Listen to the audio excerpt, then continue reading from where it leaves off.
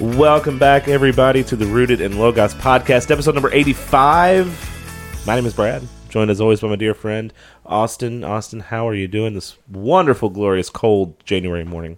I'm definitely awake, and I'm definitely here, and those are the two definites that I do know.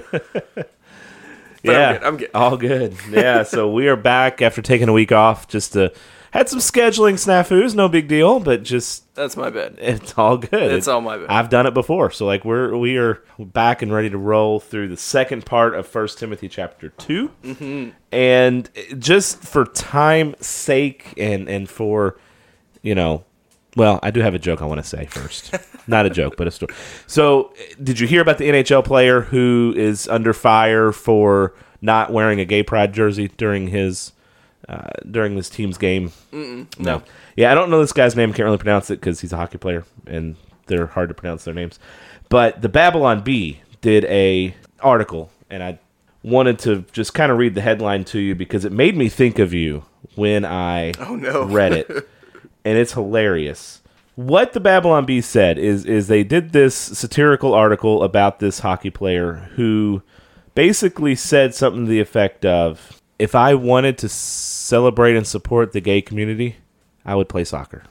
Ooh. And I thought of Austin because Austin likes soccer. I do. I don't fully understand why, but he does, and that's okay. But I was like, that's hilarious. And Apparently, you've never seen a real soccer game. I have. I've been to. Honestly, I played soccer for a little while, indoor soccer. You have not seen a real soccer game. So rare at this point, but very cool to see someone stand up and say, "Look, I'm not giving into this. Yeah. I'm not pledging undying loyalty and fealty to this cause and to the alphabet people. Like I'm just not doing it." Yeah. So I'm glad to see that. But read the Babylon Bee if you don't. It's hilarious. They've got headlines, their stories, very well written articles that if you don't realize what you're reading, you're like, "Boy, that really happened?" Yeah. Because they're well written, they're really humorous, really funny. So go check those articles out because they're fantastic. But the NHL player is a pretty cool story just on its own, like the real story where he's actually standing up and saying, "Look, I'm not doing this. Why are we doing this? Yeah. Why is this such an important thing anymore to make sure we support all of this and affirm it?" Just play my sport, dude. Like, Yeah. you hoser. I don't know if he's Canadian or not. He probably is. Probably is. Yeah. Or Russian. Isn't hockey still big there? It might be. I don't know. All right, first Timothy, chapter 2. So if you haven't listened to the first part of chapter 2, go back, stop right here, go back and listen to the first part because, the Bible's meant to be read, in order, essentially, when it comes to the chapters and letters at least, right? Least, yeah. Like, you need to read verses 1 through 7 to understand kind of what's going on in verses 8 through 15. Mm-hmm. But we're going to go through 8 through 15 because we stopped at verse 7 last week or 2 weeks ago, and we are going to dive in and get into the weeds a little bit. And we're going to try to do this in a timely fashion. So we'll see how that goes because you know how we are. That's true. That is true. All right, I'm going to go ahead and read 1 Timothy 2, verses 8 through 15, and then we will dive in. This is, again, Paul writing to Timothy, hence the name of the book, 1 Timothy. It's the first time Paul has written to Timothy. Again, 1 Timothy. Very clever with the names. I desire then that in every place the men should pray, lifting holy hands without anger or quarreling. Likewise also that women should adorn themselves in respectable apparel, with modesty and self-control, not with braided hair and gold, or pearls, or costly attire, but with what is proper for women to profess godliness, with good works. Let a woman learn quietly with all submissiveness. I do not permit a woman to teach or to exercise authority over a man. Rather, she is to remain quiet. For Adam was formed first, then Eve. And Adam was not deceived, but the woman was deceived and became a transgressor. Yet she will be saved through childbearing, if they continue in faith and love and holiness with self-control. Well, there it is. A very countercultural message in today's society. Yes. A message that makes the progressives cringe, makes the feminists yell and throw things. What do we do with this? yell at Paul and call him a sexist and don't listen to anything Paul has to say. He was a known misogynist, right? Yeah, hated women. Oh, yeah. Hated them.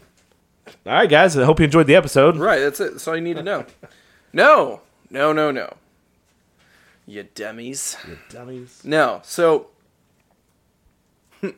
just starting in verse 8. I desire then that in every place the men should pray. Stop in there. All right.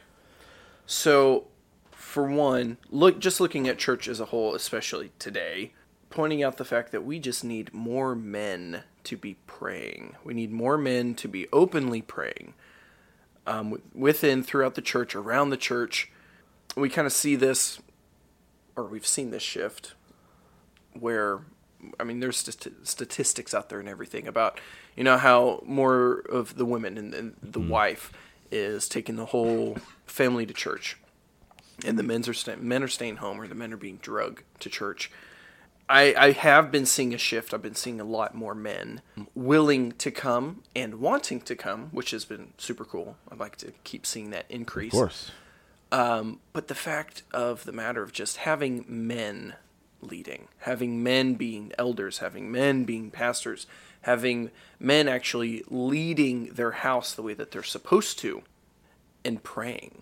It should be something that we're doing all the time. Of course. And in every place. It's not even we're not talking about just church here. We're talking about everywhere. And being able to pray, lifting our holy hands. Okay, what does that mean? So, should pray, lifting holy hands without anger or quarreling. So, a couple things here. One, lifting a holy hand is implying that your hands are holy. Okay. Right. Well, what makes us holy? Well, Christ has made us holy, and having the Holy Spirit within us, but also living a holy life. Okay. Exactly. We are implementing everything that we have been told to do. We're obeying. It's not necessarily a physical posture of lifting your hands, right? Right. Like, I mean, there's nothing wrong with that, but it's not a physical posture that Paul is talking about here. It's holy, being that standard that God has set for us as his children, and hands being kind of where our works take place, right? The works of our hands and how we accomplish a lot of the things that we, are doing for the kingdom. And so it's making sure we have, like Austin just said, a holy life. Yeah. And what do we do when we lift things up? We're presenting them to the Lord. We're presenting our life to the Lord, and we're praying, going back to the beginning of the chapter, for all people. We're praying for all people. We're praying for our leaders. We're praying for the kings, the presidents. But we're lifting our holy hands as holy individuals made holy by God, but also trying to live a holy life and presenting it back to God and saying, Lord, thank you for this, for you have given this to me. But why is he speaking to the men here instead of men and women? Because shouldn't women be also doing the same thing, as in lifting their hands to God, saying, you have made me holy, I am trying to live a holy life? Well, yeah, they are. We see that all throughout Scripture. But he is pointing out the roles, as we see a little bit later. This is not cultural. If it were cultural, he would not be pointing back to creation. So it is very important for the man, to be lifting holy hands, to be doing this. And again, it's not just for you, it's for your whole family. Right. You are covering your family with your responsibility with all this. Getting into the side of, this is Scripture, okay? Yes, when Paul says, I desire, are we then to look at everything that Paul says and think, okay, well, this is just Paul. This isn't God speaking. This is just Paul. Okay, but is it in the Bible? Well, yeah. Okay, then it is God speaking. Well, no, because it's Paul. Well, no. If as soon as you say that, you've just degraded Scripture. The entirety of Scripture. The entirety of the Bible you've thrown out, because therefore it's null and void. Why? Because you're saying, when Paul says, I desire, that's not Scripture, therefore this is not infallible. It's exactly right. And that is the problem with all of this progressiveness, and we talk about this so much, and we say it every episode, it'd be a really bad drinking game to say every time you have to take a swig every time Brad says progressive church or progressive Christianity or wokeness, whatever. But it's such a prevalent thing right now. And so in the progressive movement and in the woke movement, it is picking and choosing what you want out of the Bible. Yes. Well, if you start doing that, you have then said, well, why in the world would I listen to anything? If this part is not true, if this part, right now specifically, 1 Timothy chapter 2, verses 8 through 15, if for some reason that part of Scripture is not valid, then why in the world would we listen to any other part of Scripture? Right. Because if one thing is tainted, the whole thing is bad. Yeah. It's this analogy my grandma used to use about poop. Okay. If someone's making brownies and they put a little bit of dog poop in the brownies, it's not a lot, just a little bit. Just a little bit. Just a little part of it's bad. Are you going to eat any of the brownies? No. No, you're not, because all of it's bad. You keep that. You keep the brownies. Keep the poop. So if this is poop, then the whole Bible is useless. And that cannot be the position Christians hold. It can't. Yeah, it cannot. To be a Christian, to say that, oh, this part of Scripture is not good, I don't like it, everything else is fine, that doesn't work. Also, too, going back to your point on men coming to church and bringing their families to church, it's so apparent, and it's apparent even outside the church, that where the dad goes, the family follows. Yes. And so if the dad isn't going to church, yes, I do believe it does fall on the mom to bring their kids and bring their families to church. They do not need to just say, oh, well, I'm not going to go because my husband won't come. Right. That can't be the attitude either. But it is so much healthier for the marriage, for the family, and for the church as a whole if everyone is involved. And it's better, and the marriage will be stronger, and the relationship with the kids will be stronger, right? But you look at even outside the church, and you look at the fatherless home epidemic that we face in this country, where men are just not being men. What happens to those kids? A really big majority of those kids end up in poverty, teenage pregnancies, in jail. Yeah. If they don't have a dad. That is the number one indicator for poverty. Yeah. Is, did you have a father in the home? An active father in the home. And there are heavy statistics for that. Absolutely. That is not even Bible based. That is just life based. It's not even debatable. Like it's not debatable. It's there. It is the number one indicator of generational poverty. Yeah. Is did you have a father active in your life? Understand there are divorced parents. I understand, but that father can still be active, right? Yeah. I understand that. Look, my parents are divorced. Still have an active dad. Still have an active mom. So that's not the way God had designed the family to have divorced parents. Yeah. But you know what? There is forgiveness, there's grace, there's mercy. Yes. And there is a way out of that. Yes. Men, do not neglect your responsibility. Period. Basically what it says. Yeah. So real quick, getting back to the desire.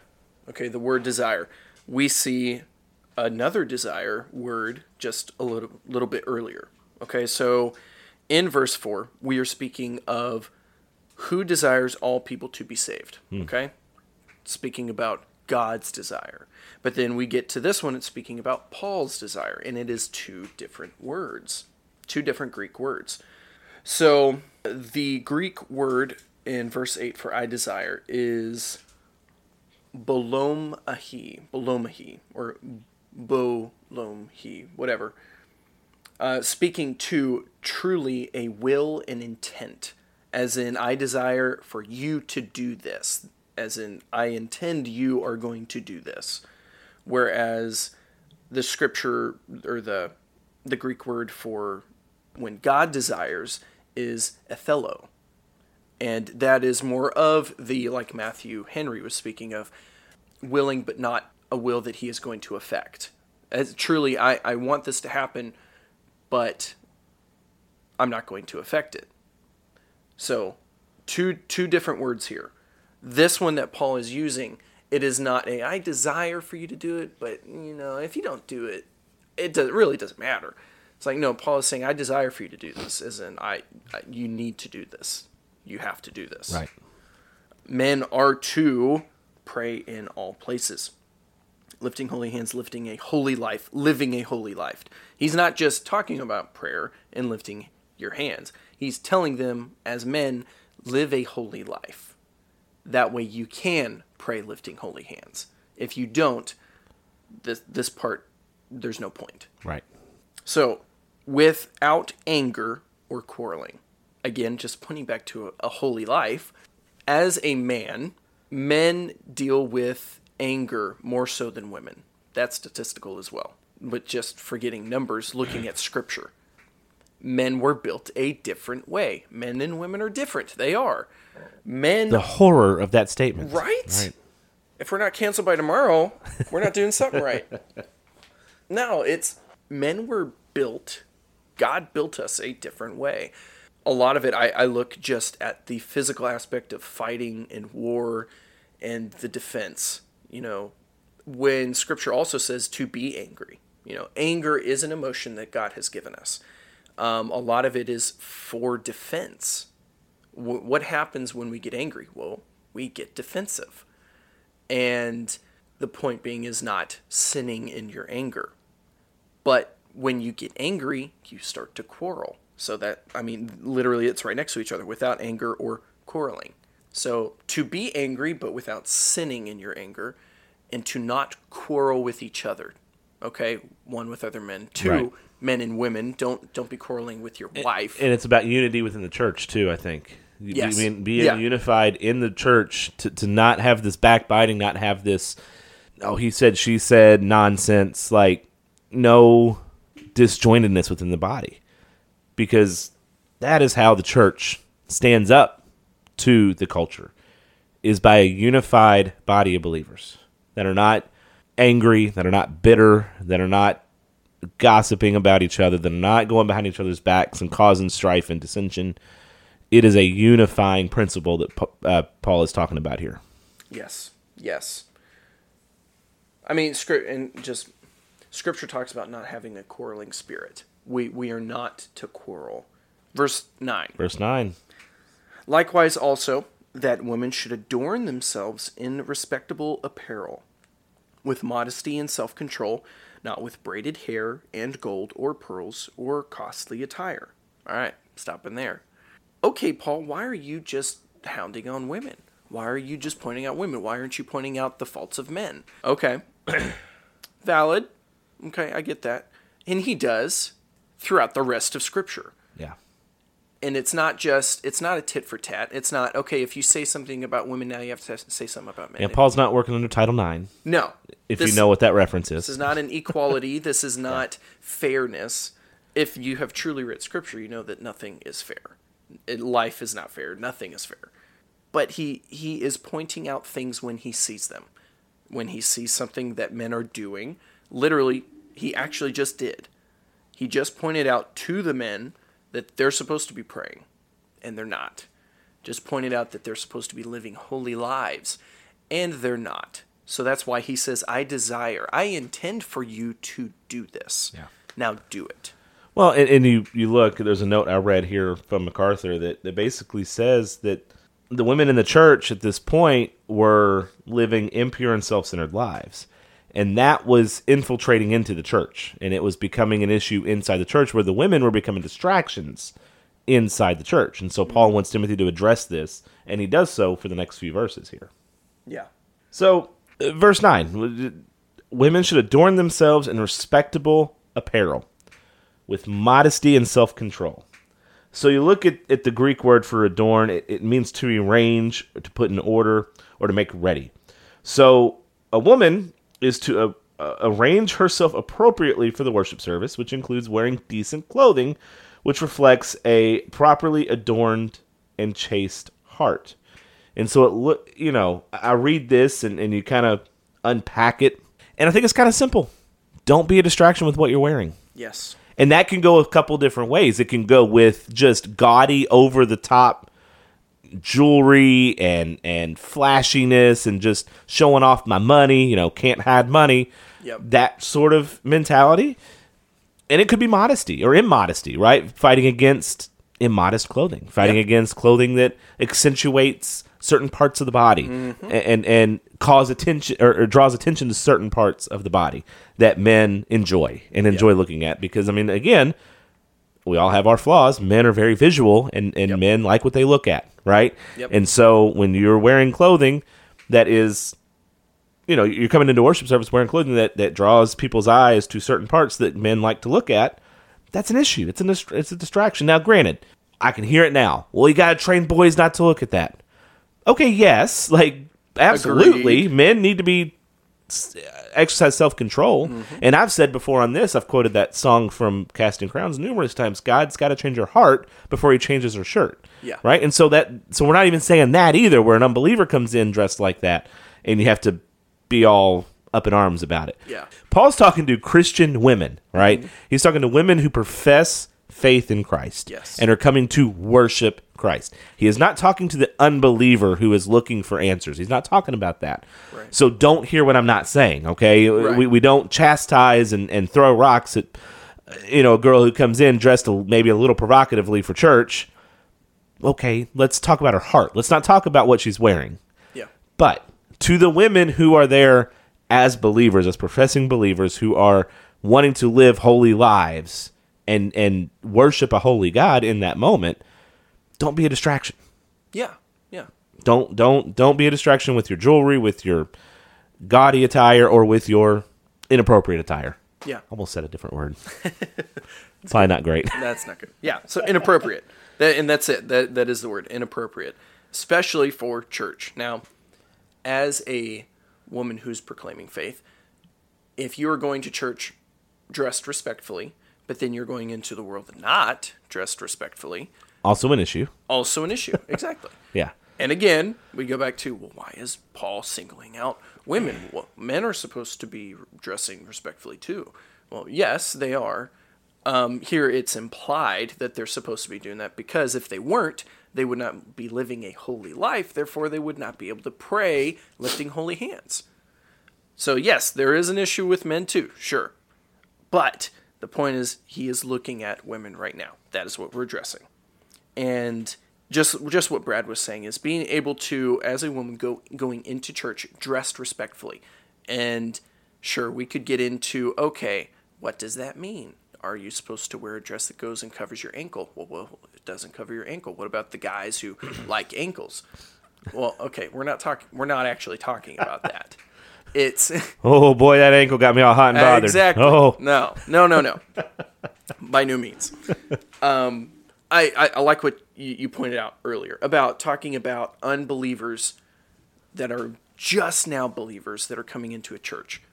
Now, also looking at our church age, where we are all about inviting non-believers to church.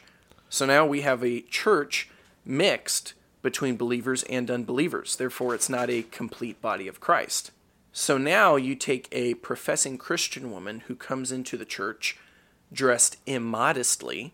For one, you're being a distraction to the professing Christian men, but also to the brand new believers coming in. Right. Okay, as a brand new man believing person coming into a church, you are now a stumbling stone for that person. And you cannot expect them to be like myself, that has been raised in the church, that has been raised to respect women, raised to negate my eyes. And have that self-control. Yeah. The one that I am teaching my son to do as well. But these are men that have lived a worldly life, and God has changed them and is changing them, but you cannot expect them to do that overnight. Of course. And so now the power of sin in our sin nature and it is so strong. Yeah. It is every fiber of our being wants to fight against the things of God. Yeah. Every fiber of our being. And what does Paul talk about in a lot of his letters about sexual immorality and sexual sin? It is the one he says to flee from. Yes. Right? It's not the one he says to stand up and fight against.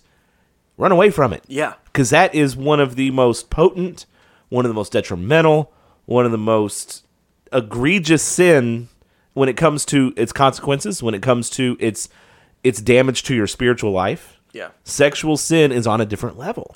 when it comes to how much damage it can do, not only physically, but emotionally, and especially spiritually. Yeah. And it is the only sin that you commit against yourself, against someone else, and against God. Right. Whereas if you steal, you're stealing from someone, but Not affecting you're you not personally. affecting Yeah, your body. physical body. Right. Yeah. That's biblical too. So when women are being dressed for church, okay, we are all coming together. Like I said, being raised this way, okay? I have been trained to negate my eyes. And it's really sad to have to do that throughout my entire week in the world. And then I come to church and I still have to keep doing it. There is an issue. Now, I'm married, okay? I'm going on 8 years of marriage. And my wife will tell you, women like to be noticed. Women want attention, okay? This is not anything new. I'm not saying anything crazy. I am not crazy. Women like to be noticed. How do they get noticed? The way they dress. Especially in today's culture. Especially in today's culture. I mean, it obviously was an issue in Paul's culture too, and in Timothy's time as well. Nothing new under the sun, but when it is inundated, like every TV show, every commercial, everything in the media, everything in Hollywood, everything in the culture says women use your bodies to gain attention. Period. Yeah. I don't care about... They can say all this feminism stuff that says, we want to be more than just our bodies, and you are. Obviously you are. But you need to dress like that too. Exactly. Right? Yeah. And as a brother in Christ, asking our sisters in Christ to help us. Okay? We're men. Yes, we're flawed. Yes.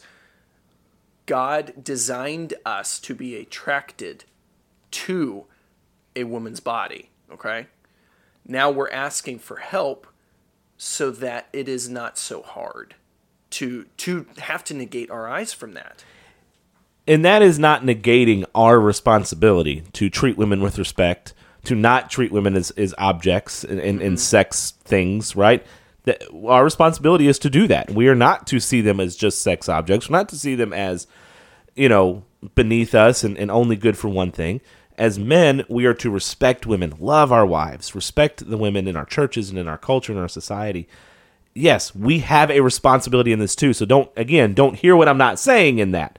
We have a responsibility, right, as men, to not sexualize the women that we're around and that we see, and treat them with respect and treat them as God's daughters and God's, the daughters of the King, as Austin likes to say, because that's what they are. Yeah. So yes, we are not negating our responsibility at all in this. However, women have responsibility as well. Yes. Period. So there's a tweet by a guy by the name of Brian Sauvé.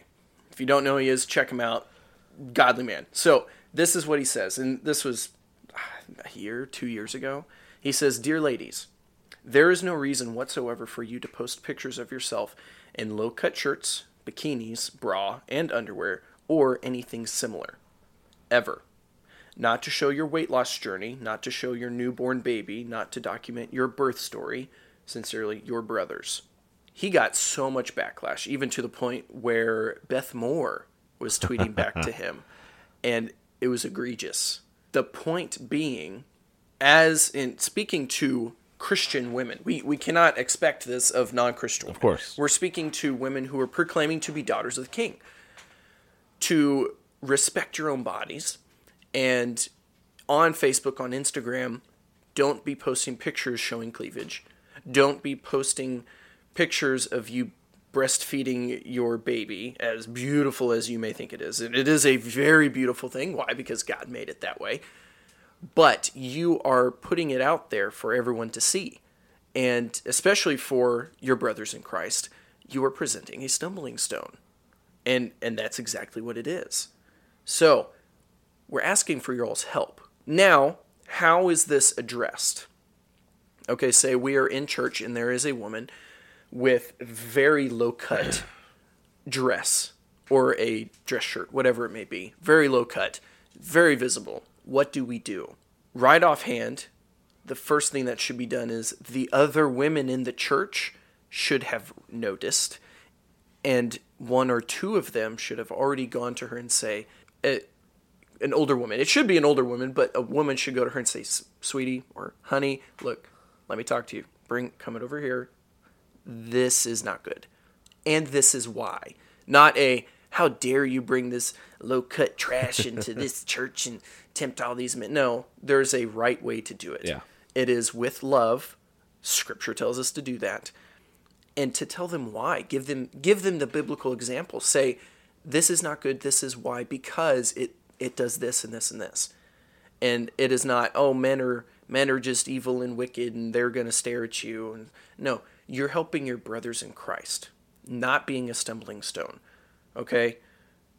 As a man, it's already hard, but now you're making it extra hard. And on top of that, it's degrading yourself. Yes. Like you're putting emphasis and value on parts that should only be emphasized and valued by one person. Yes. Your husband. And not everybody else. Like that's not for Yes. everybody else. And you are then kind of putting out there that I am my body. Yes. And not That's what defines you. yeah. Yeah. And that's not it. Yeah. That's not it. Well, and going back to Scripture, talking about a man's body, okay? I am married. This is no longer my body. My body is my wife's. As well as her body is no longer her own, it is mine. Now, in the grand scheme of things, our body is not our own because it is the temple of God. It is a holy temple. I'm just going to go and read that really quick. 1 Corinthians chapter 3, verse 16. Do you not know that you are God's temple, and that God's Spirit dwells in you?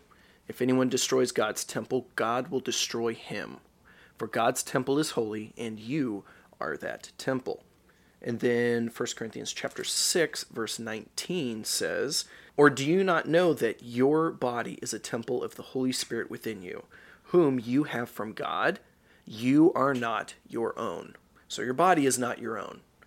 And when you're dressing this way, especially when we're talking about a husband and wife's relationship, say you're not even married, you're showing off something that is not yours, and you are giving it to someone else's eyes that it is not theirs. It is supposed to be saved. Having daughters, raising them so that this is not a taboo subject, because this is very taboo within the church. Yeah. Just talking about sex in general, talking about the sexual relationship with a husband and wife, it's not talked about in a good way. To be able to speak to our children in this way, raise my daughters up with them understanding that this is a gift that God has given you so that you can give it to your husband. Don't be ashamed of it, but do not treat it as trash. Do not go and flaunt it in front of the world because you're literally showing something that's not yours to show. You are to show it to your husband because it's his. Likewise, husbands, that your body is not your own. Why? Because it is your wife's. So save it for your wife. This is not a new concept. This has been here, at least for us to read for the past 2,000 years. But this is important. This is so important that Paul is sharing it with Timothy. Why? Timothy, again, is at Ephesus. He is the one who is picking elders for the church at Ephesus. Why? To teach doctrine and to build the church up, building up the saints. Yeah. So he is in a spot of authority. He is there to do these things. He's telling young Timothy, this is not an older man, he's telling a young man to go and tell the women in this church to do this. Yeah.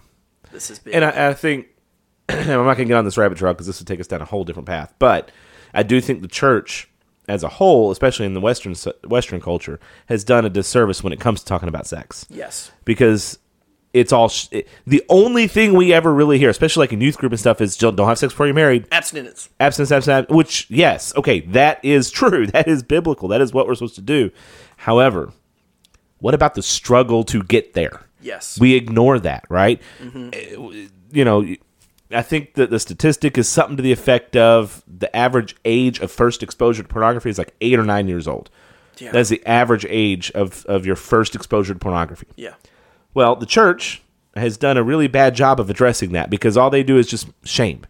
Make sure you hide it. And yes, there should be guilt when it comes to porn because it's not godly, it's not biblical, it's a sin. Yeah. However, when you struggle with it, because guys do, and girls do, women do too, but when you struggle with it, the church should be a place where you can confess that without the shame and guilt because but for the grace of God, go I, right? Yeah. Yeah. Like, there should be a way to confess this and deal with it appropriately and say, hey, look, this is wrong, but let's deal with it. Let's not cause this, because what that does is that creates ultimately deviance, Yes. right? Yeah. When you just have sex and everything shrouded in shame, it just creates deviance. It creates more sneaky sin. Exactly. It causes them to want to hide it more. And it makes it worse. Yeah. Yes, we teach abstinence. We teach, being pure and staying a virgin until you're married. Yes, we teach that, and that is what we believe.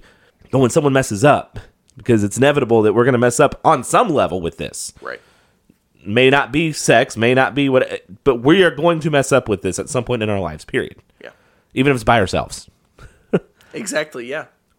It shouldn't be just this cloak of shame and you're dirty and you're nasty. No, you're normal, but let's address it. Let's deal with it. Yep. Let's try to fix it. What is the shame for? Shame is a gift from God to lead you to grace. Right. Shame is meant But not the way the church is doing that shame, Exactly. right? Exactly. Not that way. Because again, it makes you more sneaky. Mm-hmm. It makes those taboo subjects a little bit more enticing, especially with our worldly minds of like, oh, maybe this is really good. And you get your first tape, you're like, oh, this was really good. Like, why is this so bad? And then you have to honest conversations, open conversations Yes. about it within the church is the right thing to do. And know the scripture to back it up. Yeah. Not just being, oh, it's bad. It's bad. I'm not going to talk about it. No, know what the Bible says about it. It's very, very important. All right, jumping back. Still in verse 9. Modesty, self-control, not with braided hair and gold or pearls or costly attire. So a lot of people just like to point right back to cultural. They go to, oh, well, this is just the culture of the age. And okay, yes, there's truth to that. Yes, in Ephesus and even in Corinth and other places, the women there would braid their hair in such methodical and fantastic ways. As they're braiding their hair, they would have strands of gold or silver, and they would braid those gold and silver strands in their hair so that you have the gold woven within the hair. There was also golden flakes that they would take and they would press in their hair and pad to now it's like sparkles in their hair. And the adornment was gaudy. It was just, look at how much wealth I have. Yep. Look at me. And to the point, you had this within the church. It became a distraction. It became a distraction. Look how much money I have. Yeah. I can put gold in my hair. Yeah. It's exactly what we said a few minutes ago. It is not necessarily not dressing nice and dressing appropriately and having nice clothing on and modest clothing.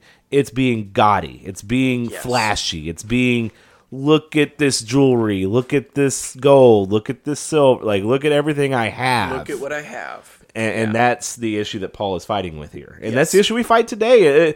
Maybe not necessarily in our church, I don't even think. I don't remember seeing this being.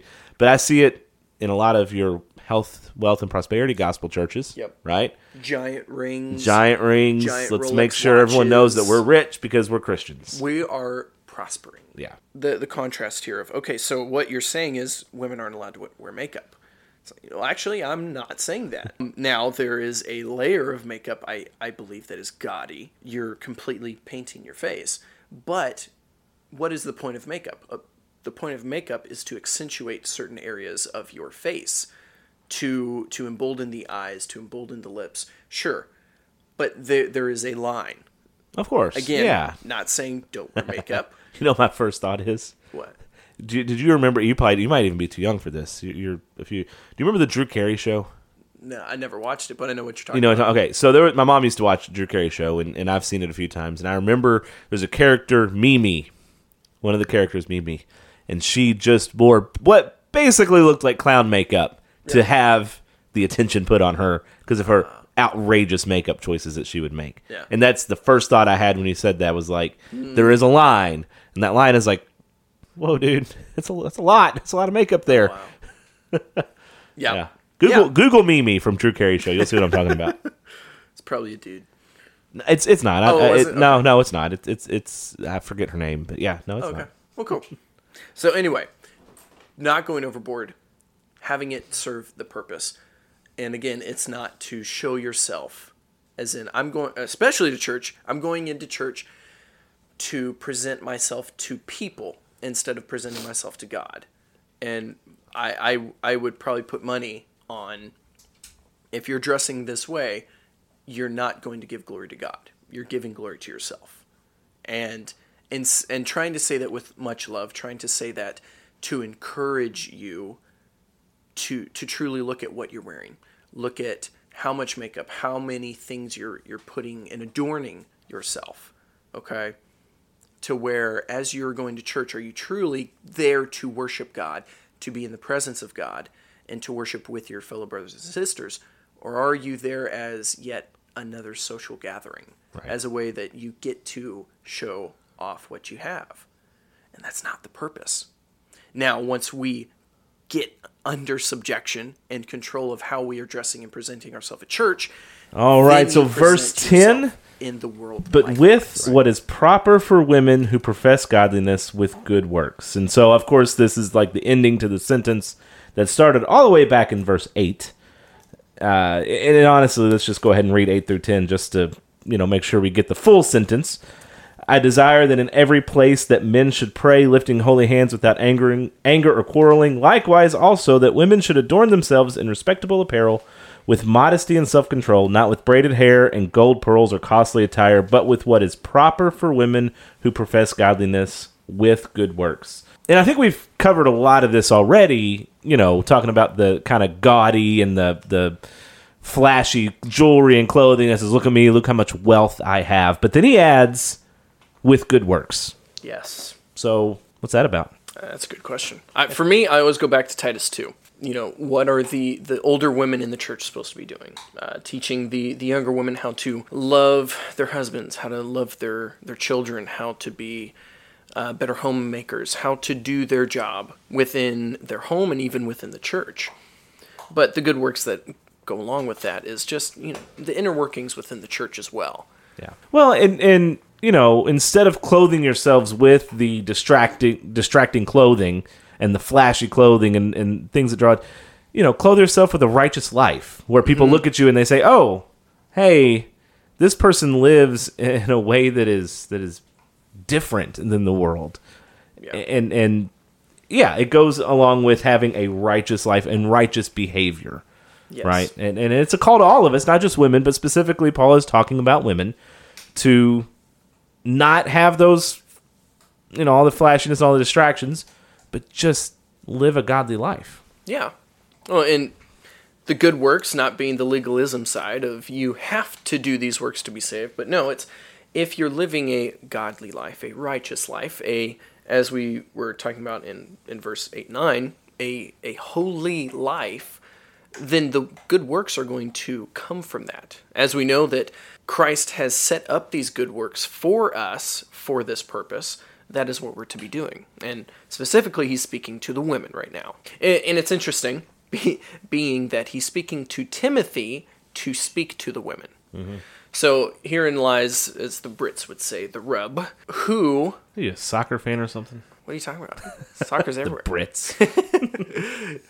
Who is teaching these women? Well, Timothy is. A young man is teaching these women. And so it gets into who teach the women doctrine, who teach the women theology. It's not other women. The proper way to do it, the biblical way to do it, is men are to be teaching doctrine and theology. Moreover, it's supposed to be the elders, the elders and the pastor. But as of right now, Paul is sending Timothy to establish elders, within the church at Ephesus, building the church at Ephesus, but Timothy is also teaching the women, okay? So for me, this leads into when the people come to Brad and I being like, so what gives you the right to tell women what to do? And what gives you the right to think that you get to teach women how to respectfully, address themselves, what to wear?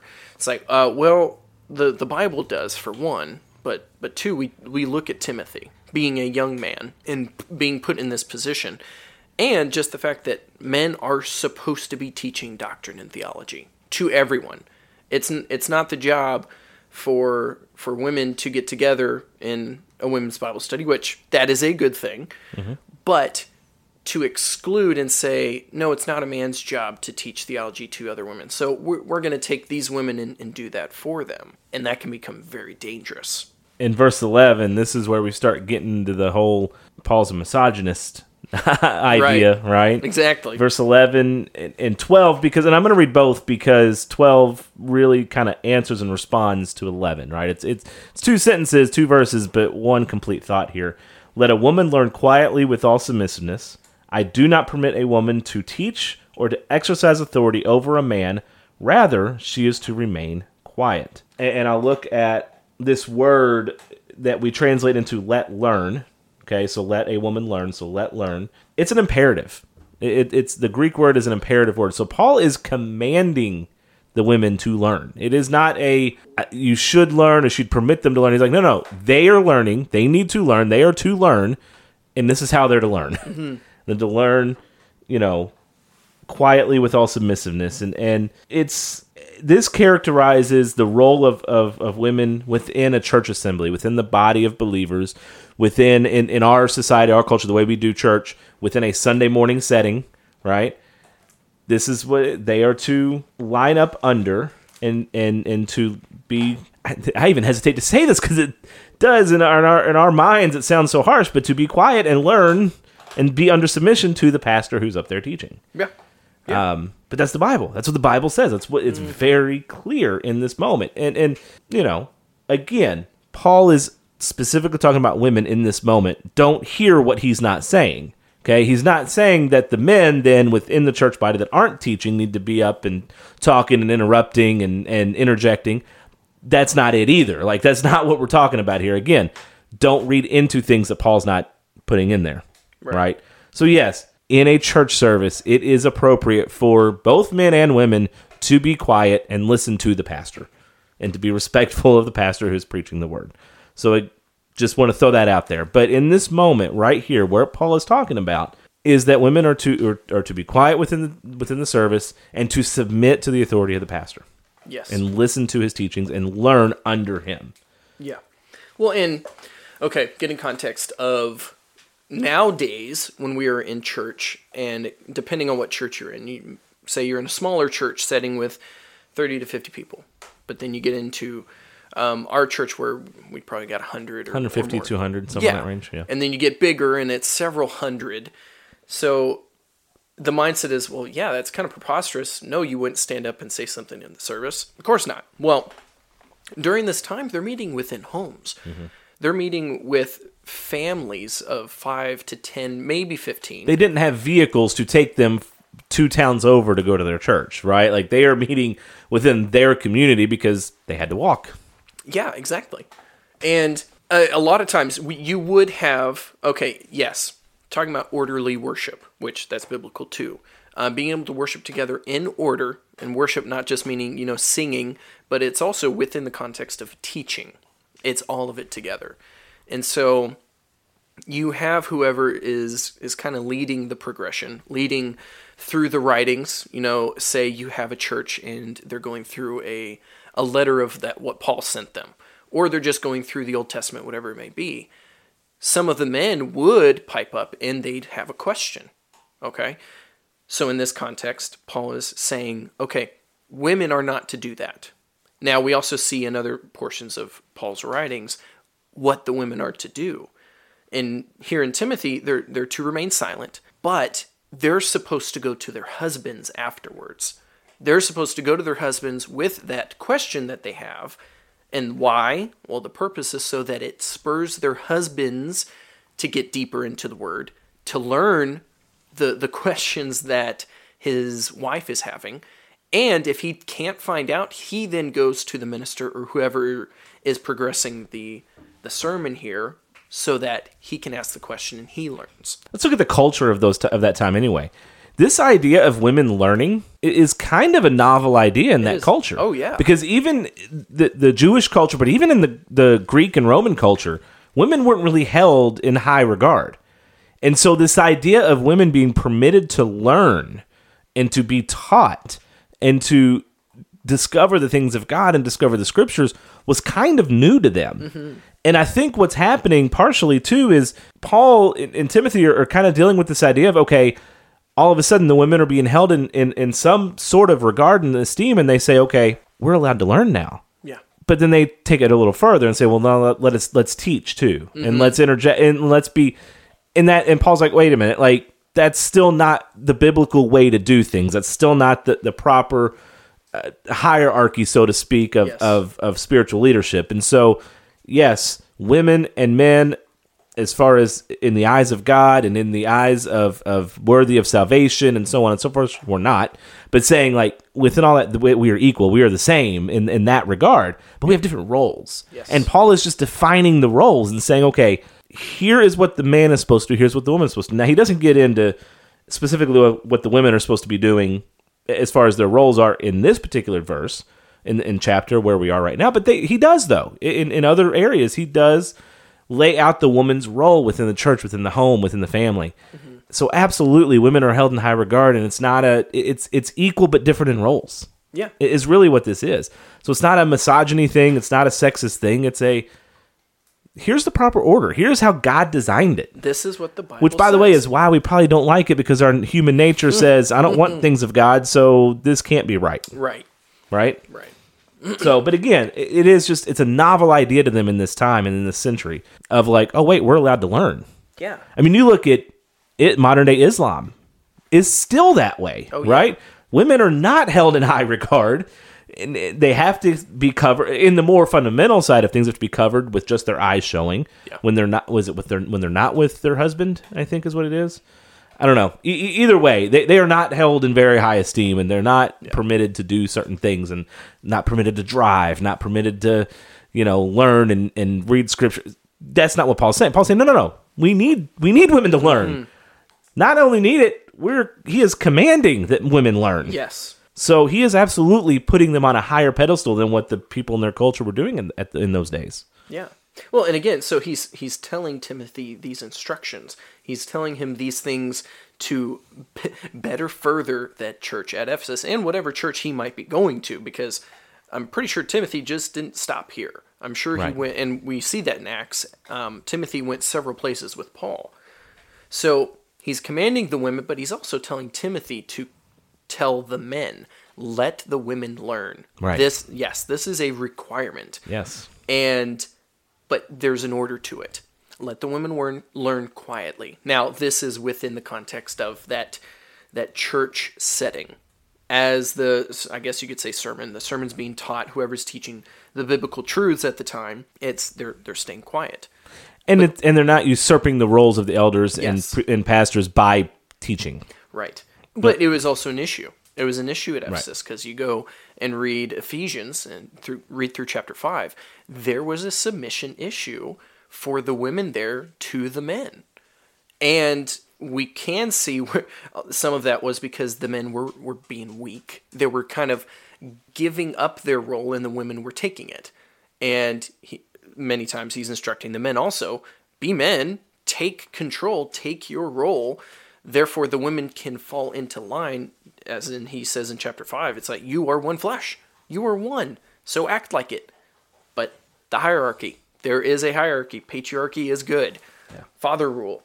And so we continue on in verse 12. I do not permit a woman to teach or exercise any authority over a man, rather she is to remain quiet. And again, I think Austin just mentioned this. Maybe this was something they were dealing with in Ephesus, where there were women who wanted to teach. And Paul is specifically saying, no, like women are not to basically fill the role of pastor or teacher.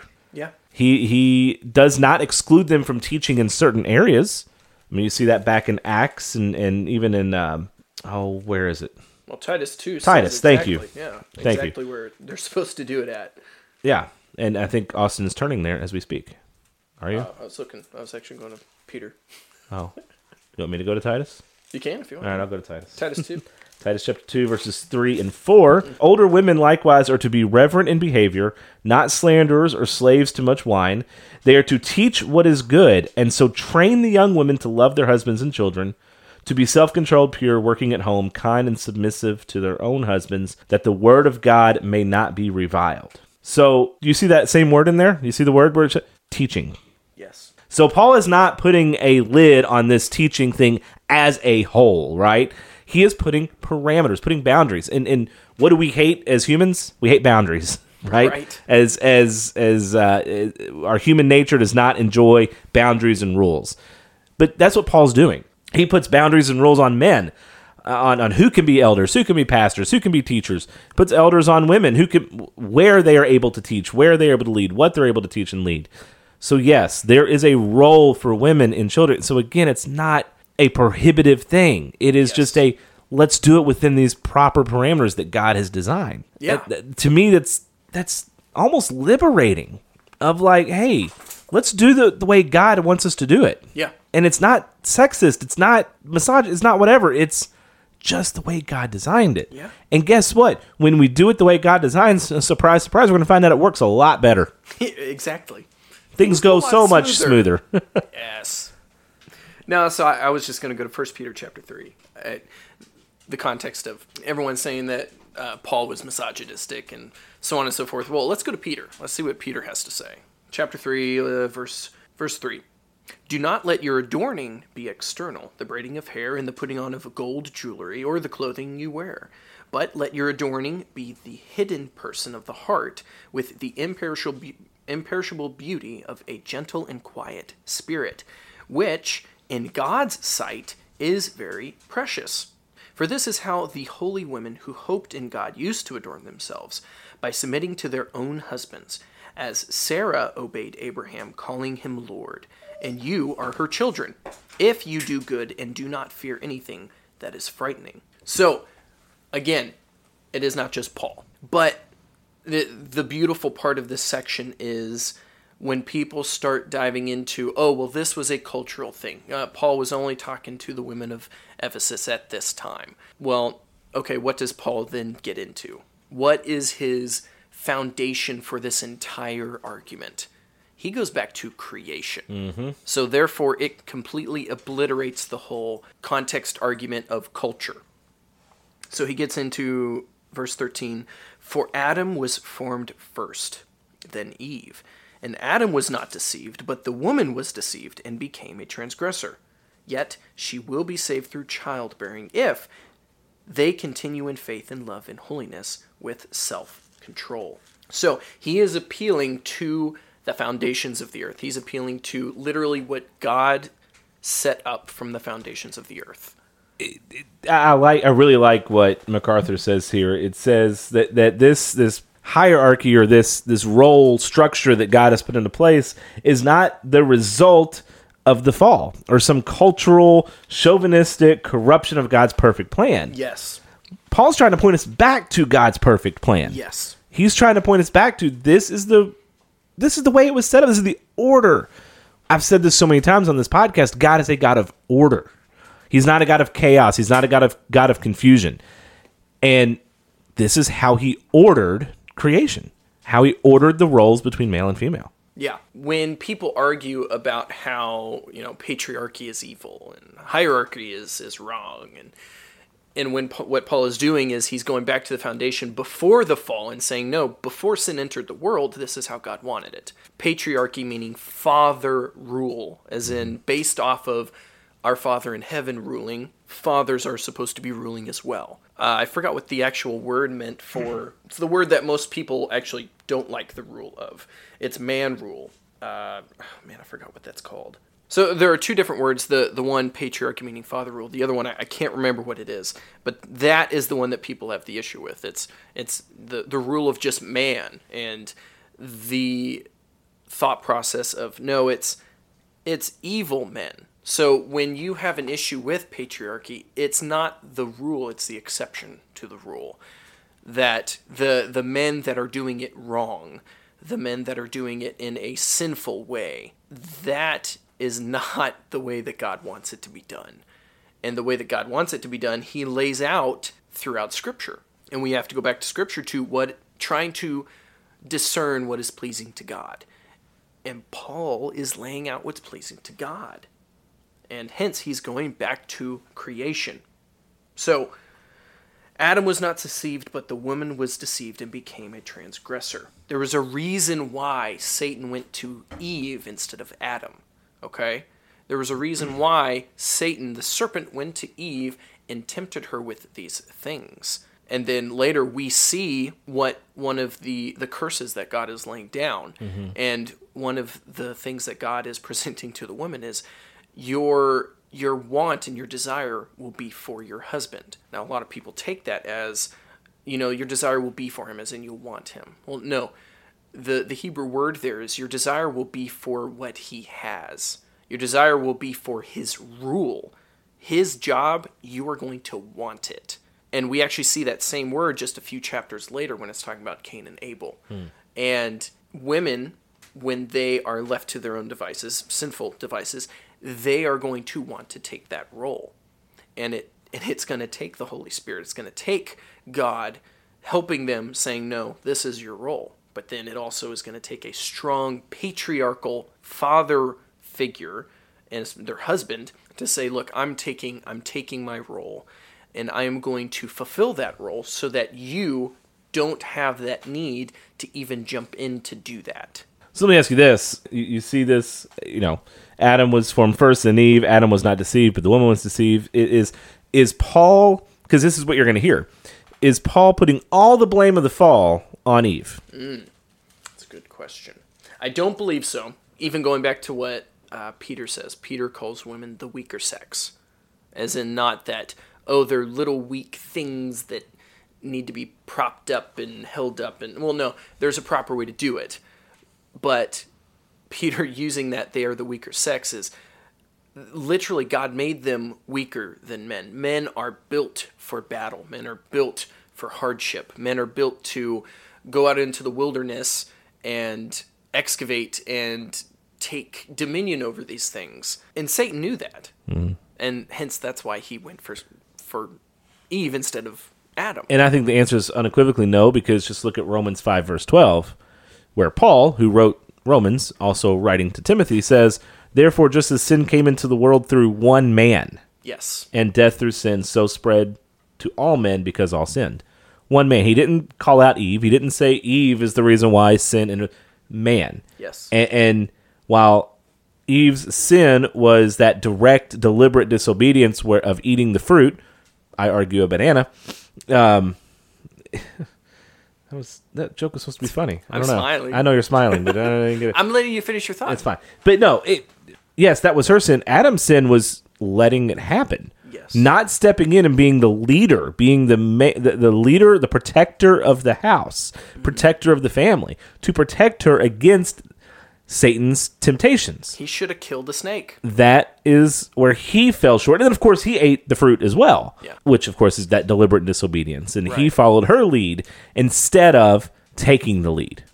And that's where Adam's sin came into place, and that's where, ultimately, the total depravity shows up and first appears.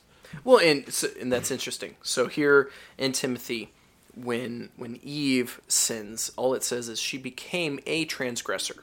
Okay? Well, there's only two people in the garden at that point, right? Mm-hmm. So she eats, she becomes a transgressor.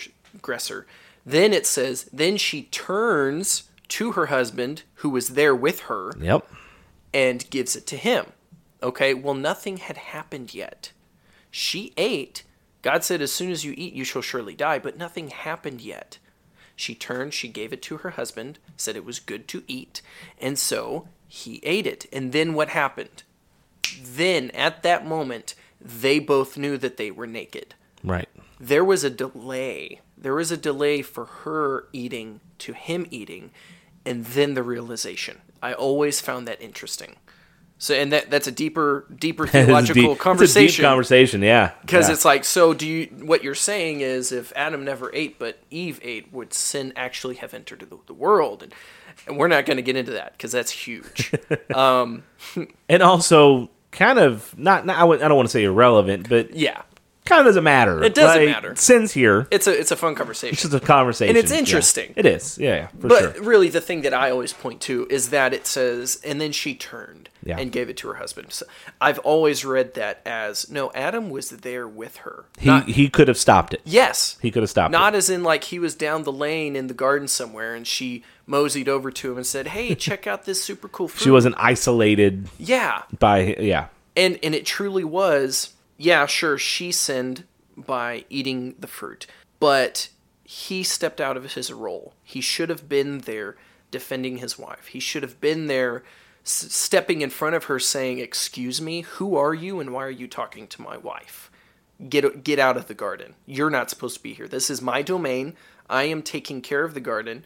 This is my wife, my flesh. Be gone. Be gone.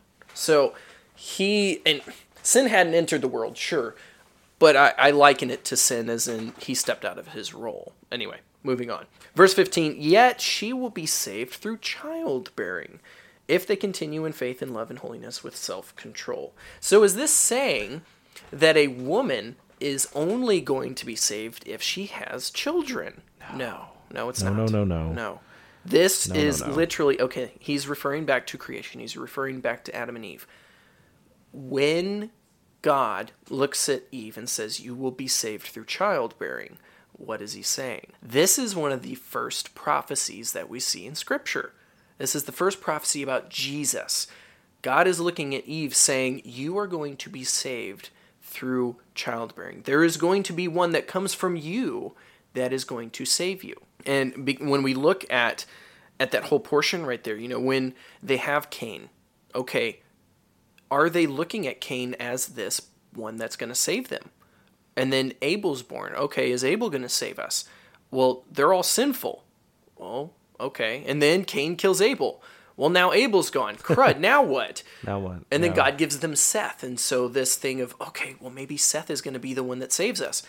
Well, no, Seth is just as sinful as all the rest of our great-great-great-great-great-grandchildren. But it's a promise. It is a promise, and they are hoping. And we see it through Jesus. Jesus is the one that comes from Eve. Okay, not Adam, from Eve. Joseph was not the true father of Adam, but Mary was the true mother of Adam, or true mother of Jesus, sorry.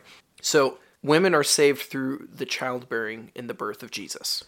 And I kind of like what MacArthur says here, too. He says something to the effect of that women are able to almost reverse the stigma of that sinful nature by raising godly children. Yes. By raising up a generation of children who fear the Lord and who will fight the battles, much as is the goal of Austin and his wife Emily, is to raise godly children, to have children who can change their culture, right? Yes. Maybe not, maybe they do change the world, I don't know, but at least to change their culture and to change the mindset of the people that they interact with and that they have dealings with and can fight the fight, the cultural fight, the spiritual fight, all of that. That is what Paul is teaching here. He's teaching you guys, you can help. I don't know if this is the right way to say it, but it's like you can help not necessarily undo what Eve did, because that's not going to happen this side of heaven. Yeah. But you can put a little dent in that by raising up godly children. Yes. Hence the Holy Spirit within them. And I love it because then he puts in if. If they continue in what? If they continue in faith and love and holiness and self-control. This is just going back through Scripture. This is going back to what all of us are supposed to be doing. But he's directing it. He's showing Timothy how to best lead these people, and specifically the women within these churches. And he's telling them through faith, build up their faith. Through love, teach them how to love one another.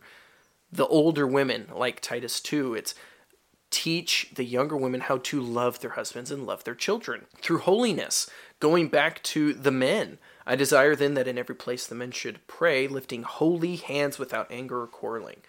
the whole presenting your body as a holy sacrifice, as a temple to God, and you are doing it through holiness, not because of anything you've done, but because Christ has made you holy. So do it. And then with self-control, going back to Titus 2, literally one of the only things that Paul is telling Titus to have the older men teach the younger men is self-control. Why?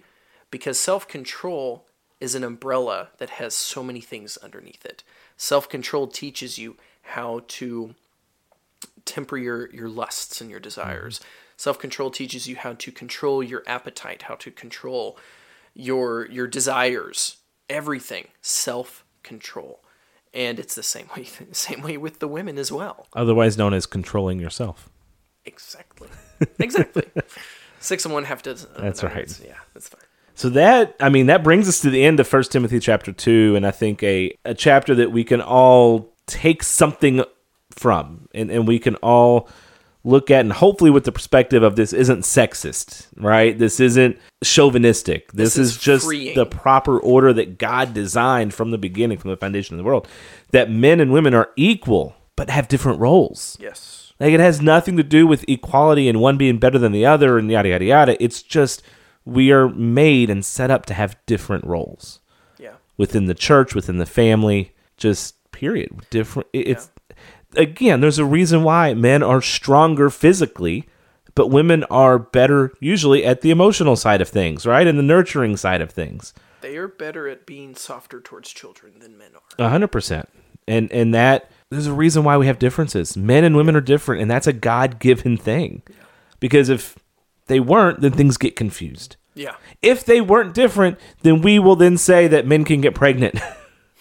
Right? And that women have male parts. Like, right. That's when this breaks down, this is the inevitable ending point. I might not be able to have a baby, but I want the right to have a baby. So let's stop fighting this and start seeing it for what it is, as a order that God has ordained and created, and that will be restored eventually. Yes. At the end of the age. It'll be restored. Yeah. This order will be perfect again. Yes. And we'll realize, oh man, that's how it should have been all along. Oh yeah. You know? Oh yeah. So anyway, that is 1 Timothy chapter 2. We want to thank you all for listening. I think maybe next week we'll do a topic of some sort. I don't know quite what yet. We're going to probably talk about that before we leave today. Figure out what we want to discuss and kind of get into something else. Try and do, kind of take a pause from the Bible, from the Scripture, diving deeply into Scripture for a minute and talk about some sort of cultural or even Christian topic that needs to be explored and we want to expound on, similar to what we do with Advent and all that stuff. And if you listen to our show, you know what we do. Yeah. And so that's kind of the game plan. So we'll be back for that. Do us a favor, jump on Facebook, Instagram, Twitter, website, rootedinlogospod.com, patreon.com/rootedinlogos. Support us if you feel led to. That'd be amazing. We are looking at other avenues to maybe do some one-time donations if you're interested in that. We're going to kind of look through that and explore those options. More details on that later. And just give us a like, give us a 5-star review, subscribe to us, have any questions, interact with us, shoot us a message on Facebook, Instagram, Twitter, email. We have it all. We have so many avenues. Oh, yeah. You can talk to us. Text us if you know us. We'll talk to you that way too. There you go. I mean, if you don't know us, don't text us, because then how would you have our number? That'd be weird. Anyway, but so we thank you all so much for listening, and we look forward to getting back with you guys next week. In the meantime, stay rooted.